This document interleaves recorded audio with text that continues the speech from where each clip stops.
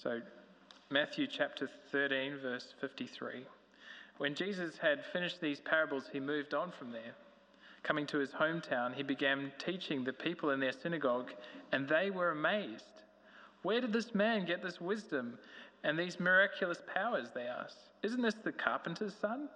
Isn't his mother's name Mary? And aren't his brothers James, Joseph, Simon, and Judas? Aren't all his sisters with us?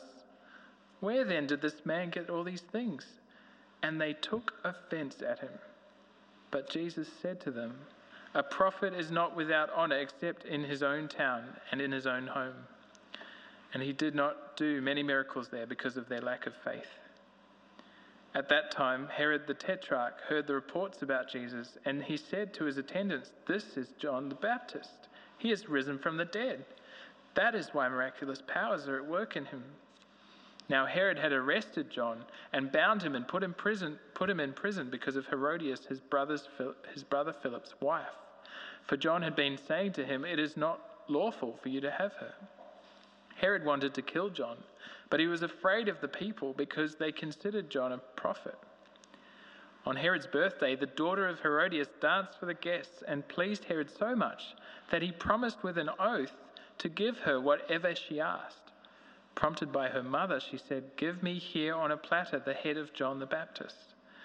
The king was distressed, but because of his oaths and his dinner guests, he ordered that her request be granted and had John beheaded in the prison. His head was brought in on a platter and given to the girl who carried it to her mother. John's disciples came and took his body and buried it. Then they went and told Jesus. Yeah, good to see you guys all again. My name's Paul, and if you keep that passage open, that's what we're going to be looking at. But how would I pray for God's help as we hear him speak now? Father, we do give you great thanks for your word. We know that it is sharper than any double-edged sword, that it seeks to teach, rebuke, train us in righteousness. May we have ears and hearts and lives open to receive it now. And we pray this for Jesus' sake. Amen. Well, one of my favourite things to read growing up was Aesop's Fables. Many of you guys heard of them. It's like, fairy tales or little stories that often have a moral. One of them goes a little bit like this. It's about a fox and a lion.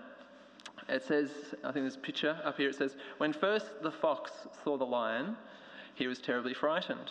He ran away and hid himself in the woods. Next time, however, he came near the king of beasts, he stopped at a safe distance and watched him pass by. The third time, he came right up, straight to the lion, asked him how his family was.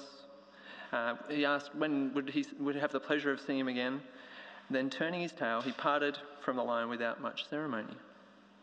It's a cute little tale, isn't it? I wonder if you can pick, the moral of this story. I reckon it's pretty obvious, isn't it? If you come across some talking animals in the woods, just walk away, keep your distance. That's not the moral, is it? The moral here is that familiarity, being overly familiar with something, can lead to a lack of respect. Familiarity can breed contempt. But this lesson of being overly familiar isn't just found in, the stuff of fables and story tales. I'm reminded of this every time I head to the New Zealand bush. Here's a picture of a place that I went and explored last year. It's a real picture. I was there. And I'm reminded every time I step into the New Zealand bush that I need to have a right respect of the bush. So often people are caught out because they don't have that respect. The changeableness of the weather in the New Zealand bush often people get caught out. It doesn't matter how experienced you are, how prepared you are, if you don't have the right respect, the mountains can be a perilous place. I'm also reminded of this idea of being overly familiar in relationships. I don't know if you have had that experience of you're chatting with a friend or someone, a good mate, and you'll be chatting along, just talking not about much, and then you'll say something where it kind of oversteps the line, and the conversation stops. And you realise, oh man, what did I say? I shouldn't have said something. Because the truth is, even in relationships, there's boundaries, isn't there? Being overly familiar with someone doesn't mean there isn't a level of respect. You see, familiarity can breed contempt. And I think there's nowhere else we see this more clearly than in how people treat Jesus. Think about it at Christmas. People go, oh yeah, Jesus, he's just that baby in a manger. You see him around at the shopping malls in the nice box, in the manger. That's Jesus. Familiar, comfortable, that's who he is. Or, you talk to some people and they're like, oh, he's just a historical figure. He's just a good moral teacher. I know often when I'm chatting to people about Jesus, often the conversation grinds to a halt as they've already got him in a box. They already think like they know him. But the sad thing is, many people think they know Jesus, but they don't. They don't actually know him at all. Their opinion is just based on culture or different experiences from Christians and churches. They're actually not familiar with Jesus at all. They've never actually taken the time to stop and look at who he is. And I wonder, is that some of you? Maybe you've been around church for a little bit, but actually maybe you actually really haven't come to know who Jesus is. Maybe you're the first one that's saying, yeah, I haven't really taken the time to consider who he is. Well, I'd say to you, we're just so glad that you're here. We love it that you've come here tonight to look at the Bible, to hear who Jesus is. Every week at City on a Hill, that's what we do. We open the Bible and we look at the Word and we want to see who Jesus is. But I reckon for many of us here tonight, we are familiar with Jesus, aren't we?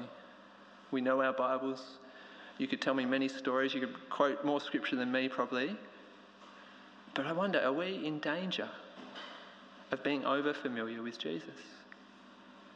Well, whether you're ignorant, if you don't really know much about Jesus, or if you're familiar, the question I want you to ponder tonight is, how do you respond to Jesus' teaching? How do you respond to Jesus' teaching? And before we dive in to our passage for tonight, it's helpful to think what's been happening up to Matthew's Gospel to this point. Andy already said, we've been working through Matthew's Gospel for the last 3 years. It's not our custom usually to just plonk ourselves down in the end of a chapter. Seems like a weird place, but this is where we're up to. And so what's been happening? Well, in chapters 11 to 13, up to this point, Jesus he's been going around teaching in towns around Galilee. And he's been teaching, he's been performing miracles. And Jesus has been inviting people to come follow him. I reckon one of the most beautiful verses in the Bible is found in this section where Jesus invites people. He said this in chapter 11, verse 28. Jesus says to the crowds who were listening, he says, "Come to me, all you who are weary, and I'll give you rest. Take my yoke upon you and learn from me, for I am gentle and humble in heart, and you'll find rest for your souls." Jesus offers the crowd something incredible. Something beyond this world. He offers them rest for their souls, a rest that is found in Jesus, a rest for eternity. But how have people responded as he's gone around teaching? Well, it's been actually overwhelmingly sad response. In chapter 11, verse 20, he says this: Jesus began to denounce the cities in which most of his miracles had been performed because they did not repent. Or in 12:24, Jesus is in this conflict with the Pharisees. Jesus has just driven out a demon out of a person, and the Pharisees say, "We know who you are, Jesus. It's only by Beelzebub, the prince of demons, that you drive out demons." You see, the crowds see Jesus doing these miracles and they reject him. The teachers of the day see him doing these things and they go, "Man, you're evil." See, Jesus' life and teaching was just as divisive then as it is today.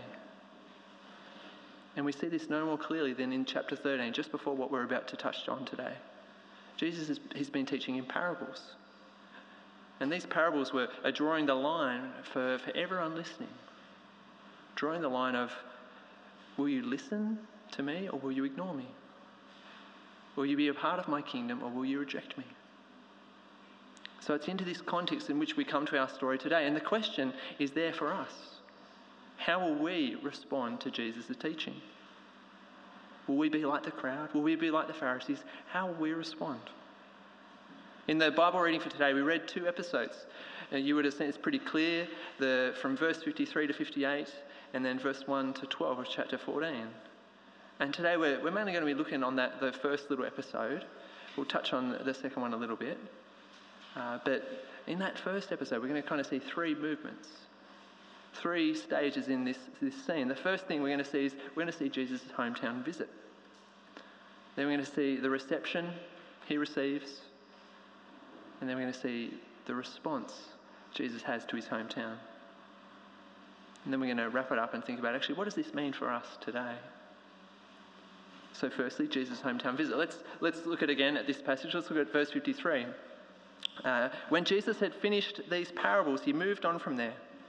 Coming to his hometown, he began teaching the people in their synagogue, and they were amazed.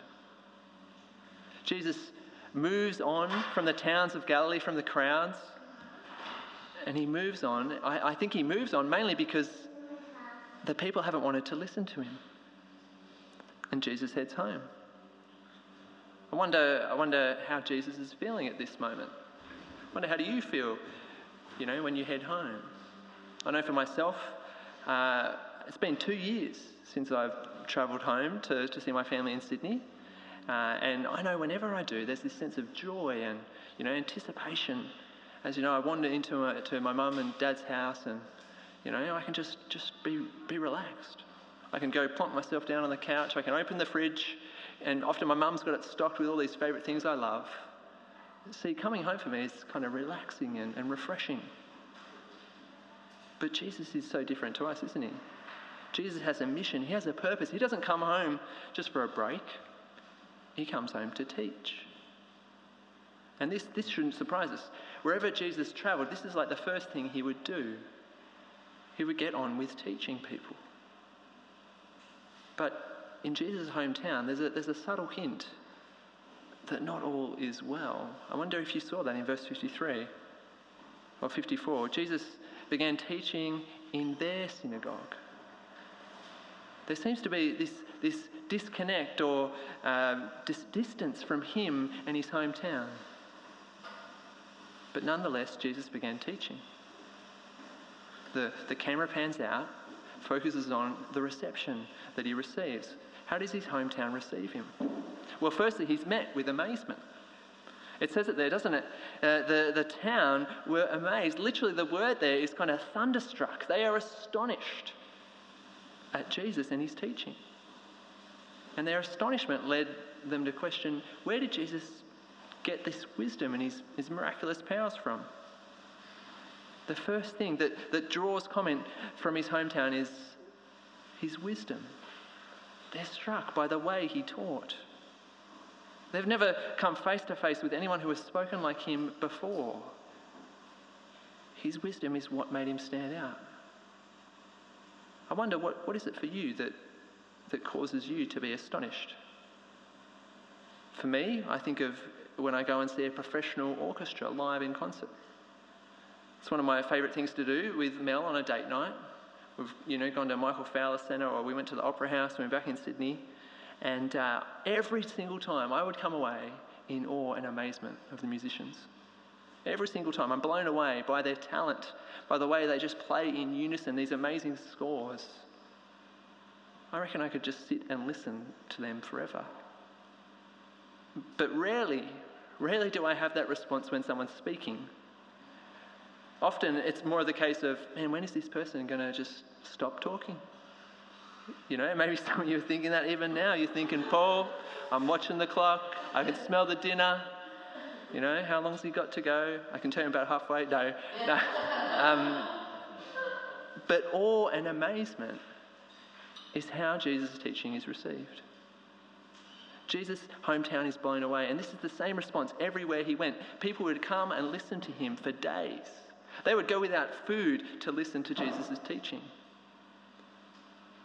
See, for Jesus' hometown, there's no doubting his wisdom, his power, the authority that he has. But the question they have is, where did he get it from? And you can kind of understand. The question is a bit understandable. Jesus isn't a scholar. And his hometown crowd knew a great deal about him. We see what they're thinking in verse 55 there. It says, isn't this the carpenter's son? Isn't his mother named Mary? And aren't his brothers James, Joseph, Simon, Judas? Aren't all his sisters here with us? You see, Jesus, his teaching and who he is met with amazement, but then it's also met with familiarity. His hometown is baffled. They're like, we know this guy's parents. We know where he grew up. Where did he get these things from? Jesus' hometown can't get their heads around their familiar and comfortable knowledge about Jesus. He's just a blue-collar carpenter's son. He learnt to ride the donkey with my son. Jesus' hometown, thanks Dave, sought to fit him into their comfortable box. A box, that didn't demand anything of them. A box that didn't challenge their way of life. Just putting Jesus over there was enough. And this is human nature, isn't it? We don't like it when someone challenges our thinking. We don't want anything or anyone to, kind of rock the boat, to challenge our comforts, to challenge the way that we've set up our lives.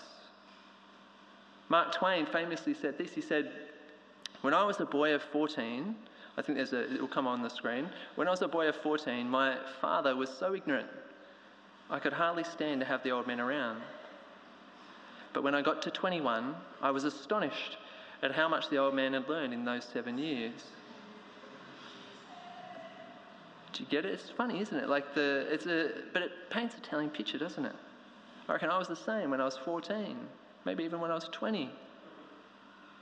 When we think we have all the knowledge we need, we don't let anyone teach us, especially when it's someone we know so well. But only when we humble ourselves can we be taught. And this is the reality for Jesus' hometown. They weren't willing to humble themselves and be taught by Jesus. And it was all because their familiarity led to contempt. We see this in verse 57, don't we? What their contempt leads them to. Did you see it there? They took offence at him. I think it's striking. They took offence at Jesus. It's not his teaching that they're offended by. It's him. They can't get their head around that this guy who grew up in the same neighbourhood as them could teach them with this power and authority. And so what's Jesus' response to his hometown? Well, verse 57 tells us. Jesus says this, a prophet is not without honour except in his own town and in his own home. Jesus' comment here is striking, isn't it? Only in his hometown is he not given the honour and respect he deserves. It'd be kind of like Richie McCaw heading back to his hometown of Oamaru. He waltzes into the local primary school there and he begins teaching the kids rugby. And then imagine if some of the school teachers came over to Richie and were like, mate, what are you doing? Why are you teaching these kids? Who do you think you are? You're just Donald and Margaret's son. You're just a farming lad. That'd be crazy, wouldn't it? They're not giving Richie McCaw the honour and the respect that he deserves. And that's exactly how Jesus' hometown treats him. They reject who he is. And did you see how Jesus responds? Well, he did not do many miracles there because of their lack of faith. Because of their rejection of Jesus, he shakes the dust off his shoes and heads elsewhere. And this is how people often treat Jesus. They reject him. They don't take him seriously. They just box him. Herod, in the next chapter, the start of chapter 14, when he hears about everything Jesus is doing, he says, yeah, I know Jesus. That's just John the Baptist raised from the dead. The man, he got killed and got his head put on a platter. Herod is more comfortable saying Jesus is that guy, the guy who, I got killed. He's no one to worry about. Than actually humbling himself to recognise who Jesus really is. You see, the hometown and Herod, their ignorance and pride causes them to reject Jesus. But the answer Jesus' hometown was looking for is actually there the whole time. Where did Jesus get his wisdom and power from? Well, only a couple of chapters earlier, in chapter 11, verse 24, Jesus says this. He says, "All these things have been given to me by my Father." Jesus is saying, he's declaring here, all his wisdom, his power, his authority has been given to him by God, his Father. Jesus is the Son of God who's come to walk in his world. And there's no part of this world he doesn't have authority over. We see this no more clearly than when he went to the cross. We see his wisdom, his power and authority seen there. It's on display because he doesn't just die on the cross, but he rises again to show he has authority. Authority over death, authority over sin, authority to bring people back to God. And it's because of his death and resurrection that he can offer people an invitation into his eternal kingdom. See, Jesus is the one worthy of all honour and praise because he is God. Jesus' hometown thought they'd figured Jesus out. They thought they knew where he was from. They said, "Oh, he's just from number 4 Straight Street down there." How wrong they were. Jesus was from heaven. They thought they could just box him and, put him to one side in their lives. But how wrong they were to reject Jesus, who was God's Son. You see, familiarity can breed contempt. But what does this story have to do with us today? Well, I think as we hear this story, it could be so easy to be critical of Jesus' hometown, to judge them. But I want us to, pause for a moment to think about the question I asked you at the beginning. How do you respond to Jesus' teaching? Are you someone who responds with familiarity? Let me tell you about a friend of mine. He was someone I grew up with and went to church with. He was a really good friend, and he actually was a few years older than me. He became a youth group leader at the church I went to. And I remember often meeting up with him to read the Bible, many encouraging times with him, looking at who Jesus was in the Bible. But it was when I went to university that actually a subtle change started to occur in my friend. We'd catch up and I'd bring my Bible like we'd always done, and he'd say to me, "Paul, we don't need to read that now. Just close that up." I'd say to him, "Oh, why is that?" And he'd say, "Jesus, he just demands too much of my time. We can't really take Jesus' word that seriously. We've read it so much before. We don't need to invest our time into it now. I've got a real job now. I've got real responsibilities." For my friend, his rejection of Jesus' words was a rejection of Jesus. It was a slow, subtle shift in his life where he was like, "I'm not going to listen to Jesus anymore." His Christian experience, became this kind of going through the motions. It was comfortable. Jesus didn't demand anything of his time because he didn't have Jesus as his king. But my friend became so familiar with Jesus that it was utterly dangerous. His familiarity led him to contempt, as he didn't honour Jesus for who he is, the God and Lord of this universe. And him rejecting Jesus meant he rejected his word. He said, "I don't need to read that." I wonder, is that how we sometimes treat Jesus' words? Are we so familiar with them that they kind of just wash over us? We don't actually stop and think about what it might mean for our life. We don't actually stop and think, actually, this is the risen Lord Jesus' word to us.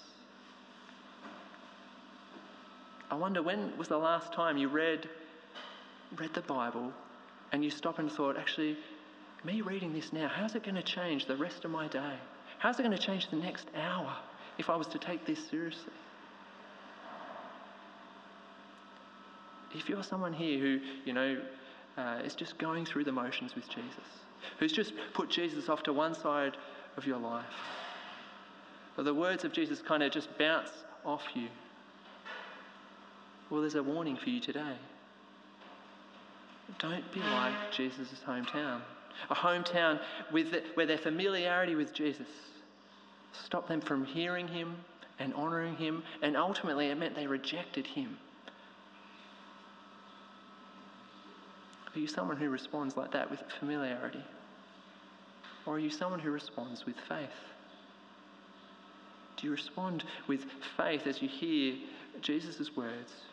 You accept them, you cherish them, because you realise these are the words from the risen King Jesus.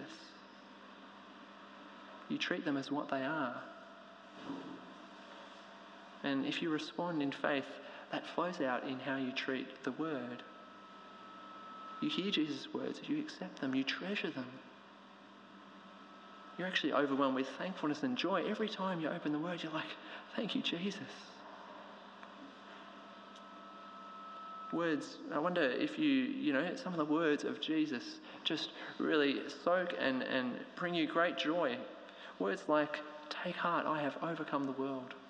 Words like, I'll be with you till the very end of the age. Words like, it is finished. If you're someone who responds in faith, I wonder, do you treasure the time you have in the Word each day? You actually prioritise it. Nothing else gets in the way because you want to respect and live for Jesus. You want to honour him with your life, and so the best way to do that is to spend time with him in his Word. And actually, as you do that, you actually live with Jesus as your King. And his words actually shapes every area of your life. You know, when Jesus' word says, do not give up meeting with other Christians, you prioritise that time in your colour. Nothing else will get in the way of that, because that's what King Jesus says. When Jesus says, love your neighbour as yourself, you don't start to think to yourself, oh, well, who's my neighbour though, Jesus? You know, what do you mean by that? Or, that's a really nice thought. No, you take it seriously. You honour him and respect him by trying to live that out, by loving and caring for the people who God has put around you. You see, responding in faith means listening, cherishing, and obeying Jesus' word. So let me finish with a story from Jesus early in Matthew's biography, which I think really captures this idea. Jesus said, everyone who hears these words of mine and puts them into practice is like a wise man who's built his house on the rock. The rain came down, the streams rose, the winds blew and beat against that house. Yet it did not fall, because it had its foundation on the rock. But everyone who hears these words of mine and does not put them into practice is like a foolish man who built his house on sand. The rain came down, the streams rose, the winds blew and beat against that house, and it fell with a great crash. See, rejecting Jesus' words is a rejection of him. But building your house on Jesus' words means you will stand. So let's pray that we would seek to honour him with our lives. Let's pray that we'd be people whose lives are built on Jesus' words. Would you pray with me? Father, we thank you for Jesus. We thank you that you sent Jesus in the world to save us, to bring us back to you. Father, forgive us the times when we don't honour him with our lives. Father, help us not to have a small, comfortable, or familiar picture of Jesus. Help us to remember he is the King of the universe who has died and is risen. And help us to continue to turn to him and treasure his life-giving words every day. In his precious name we pray. Amen.